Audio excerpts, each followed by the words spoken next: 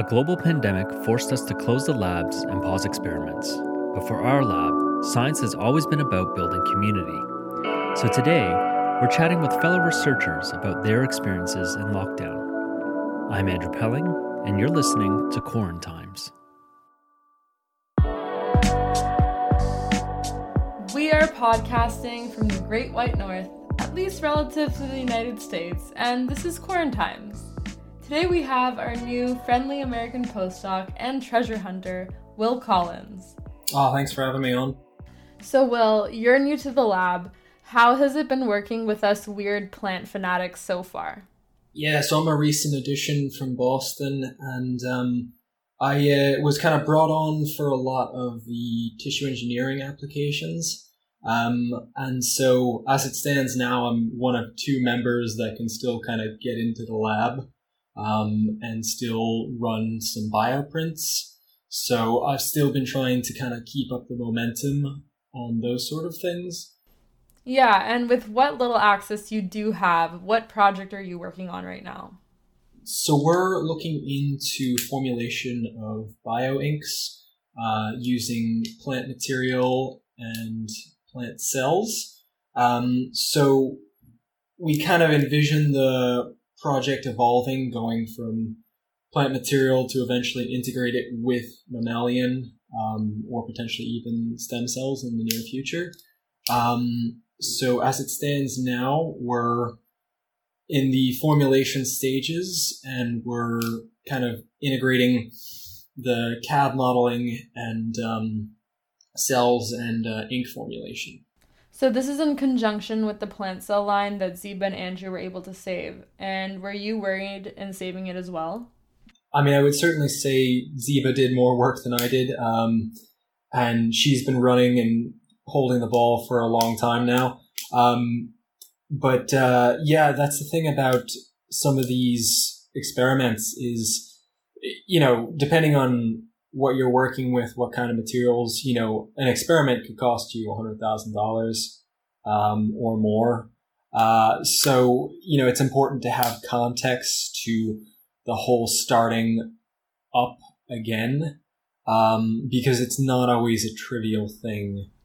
Yeah, they've definitely had to be inventive to keep up with whatever resources we still have. So have you had to also do any DIY bio stuff for this project? So I have a few Arduino boards here. So I've been trying to look into some of the automation means of maintaining culture. So that's something that's been kind of like a ongoing way to kind of monitor from afar. I am of the persuasion that the more automated a lot of these tasks are, the better off we'll be. So that's like a home thing I'm working on. And periodically, I am going into lab and trying new formulations for our inks. So that's kind of there's been a lot of reading on the back end of that. These bioinks that you speak of, they sound like they're coming out straight from a sci-fi film. So what exactly are they being used for? Take something like applesauce. There's actually a lot of complex things that go into that formulation in terms of bulking agents, binders, things that are kind of passive preservatives. So the ink itself can really just be like a structural component, but then maintaining that for a long-term culture requires more in-depth thinking regarding how the cells might survive and propagate within that ink.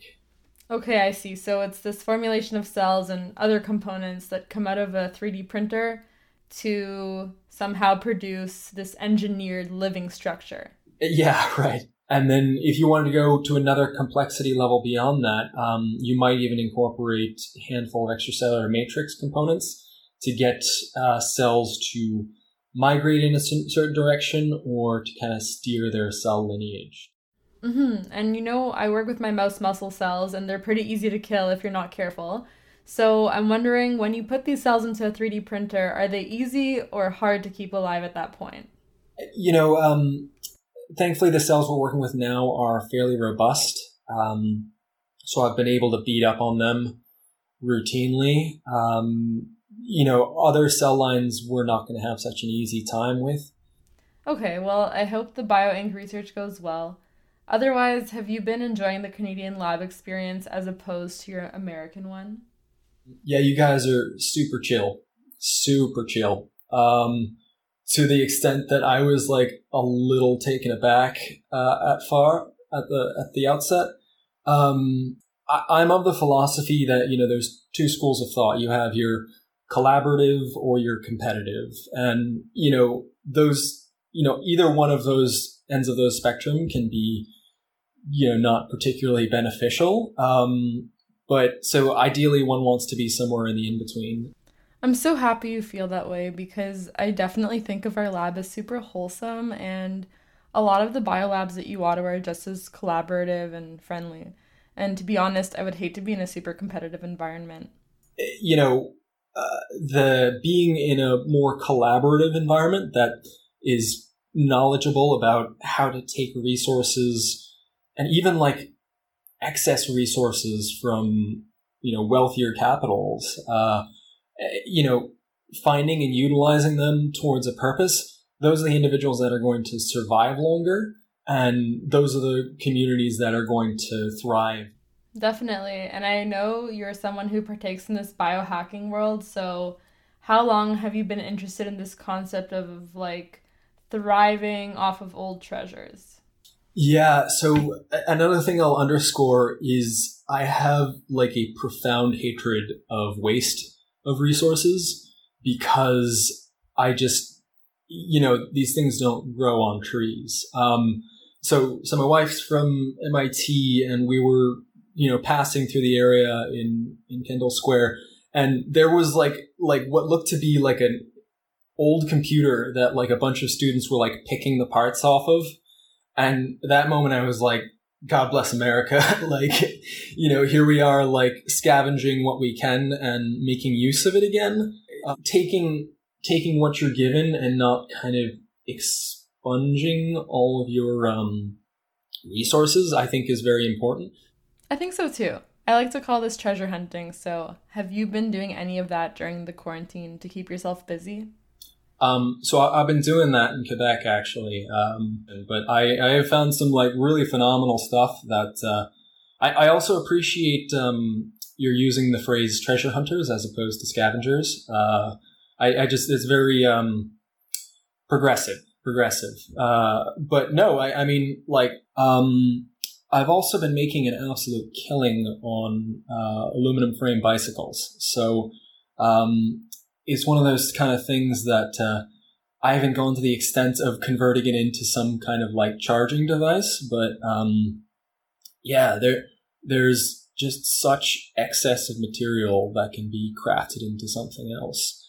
There is a brilliant homeless man in the Quebec border that has rigged himself up a entire solar cell circuit, where he has like 3 or 4 solar panels, which I can only assume he's got rigged to some UPS batteries.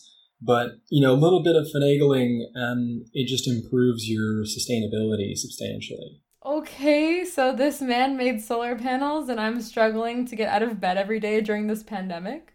But honestly, it's so cool. And Andrew has a similar hobby where he says he looks through people's garbage and repurposes it all. So good on you guys. Yeah, there's just such excess of material that can be crafted into something else. And truth be told, like, I came to find that there was just so much excess equipment around Boston because we get this influx of, like biotech investments that then they don't quite make their numbers and they crash and burn. And then, the equipment is bought back for pennies on the dollar.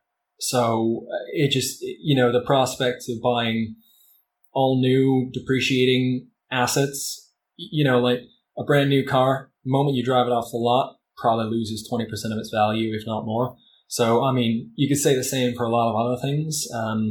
It doesn't grow on trees, 100%. My dad, he sells classic cars, and by nature, of course, they're all used.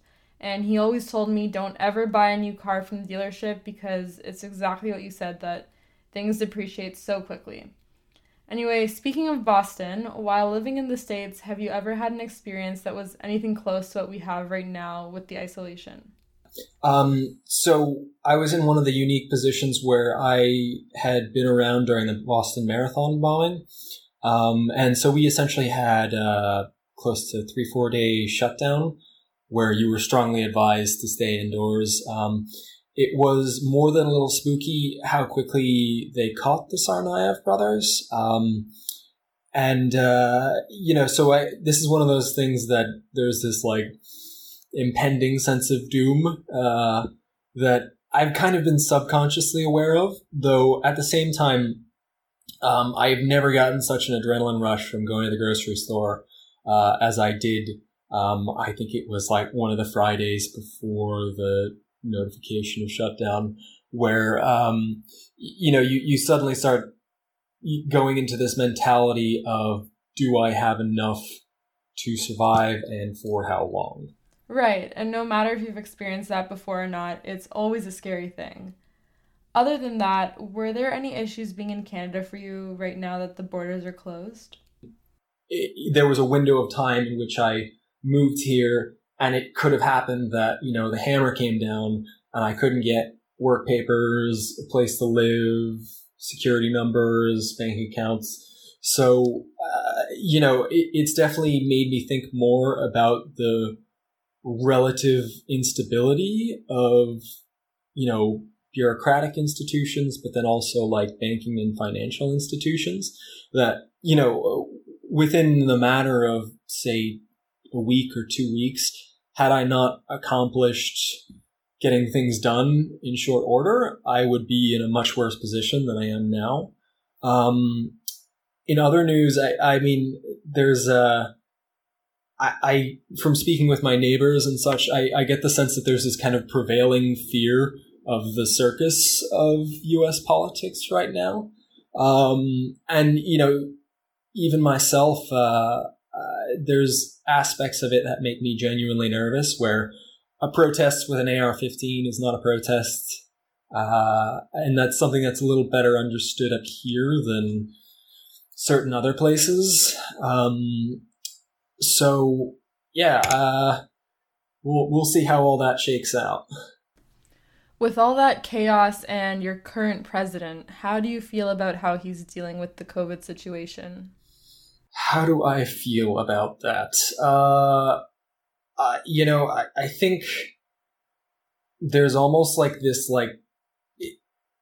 so we have an individual that is exceptionally good at bending public opinion, but there's a hard reality of this has a kill rate of XYZ, and that's just the reality. You either, you can't apply spin doctoring to something that's a hard hit reality.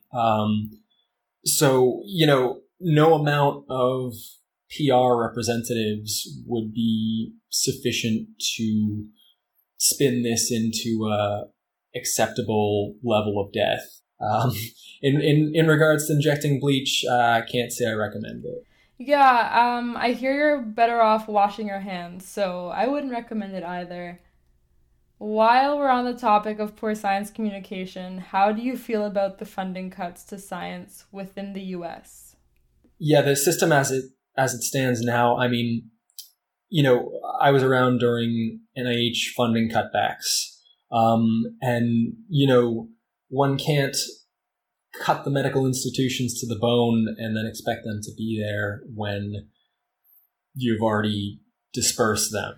Right, and although in a way, a lot of the time the projects that do get funded are a slam dunk, that's not necessarily the way to do, fundamental science. And, fundamental science is where a lot of the truly innovative things come out. Exactly, like Apple implants and bioinks. As of recently, we don't have the opportunity to speak to a lot of people about these kinds of things, so thank you for getting my gears rolling on this stuff. Gears. I'm all about the gears. Exciting stuff. Well, thanks for being an informational and topical guest, Will. no, this has been educational. I'm glad to do this and hope to see more of it. And thanks for having me. If you want to get your gears rolling, find some stuff laying around that you can repurpose. Not only will it satisfy your boredom, but you may also learn a thing or two. That's our show for today, and we are halfway through our limited series. Stay tuned for new episodes on the rest of our lab members' lives with a special episode finale featuring our favorite mad scientist, Dr. Pelling. I'm Nikki McGilliver, and catch you next time on Quarantimes.